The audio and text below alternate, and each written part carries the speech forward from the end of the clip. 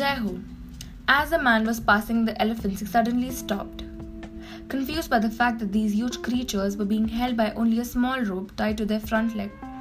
No chains, no cages. It was obvious that the elephants could at any time can break away from their bonds, but for some reason they did not.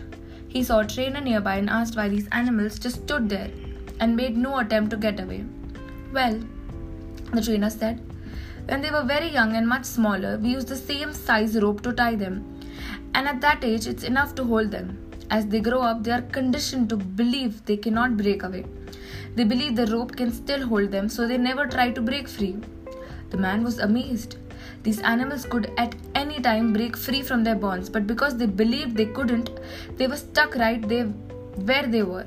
Like the elephants, how many of us go through life hanging on to a belief that we cannot do something simply because we failed at it once before? Failure is a part of learning. We should never give up the struggle in life.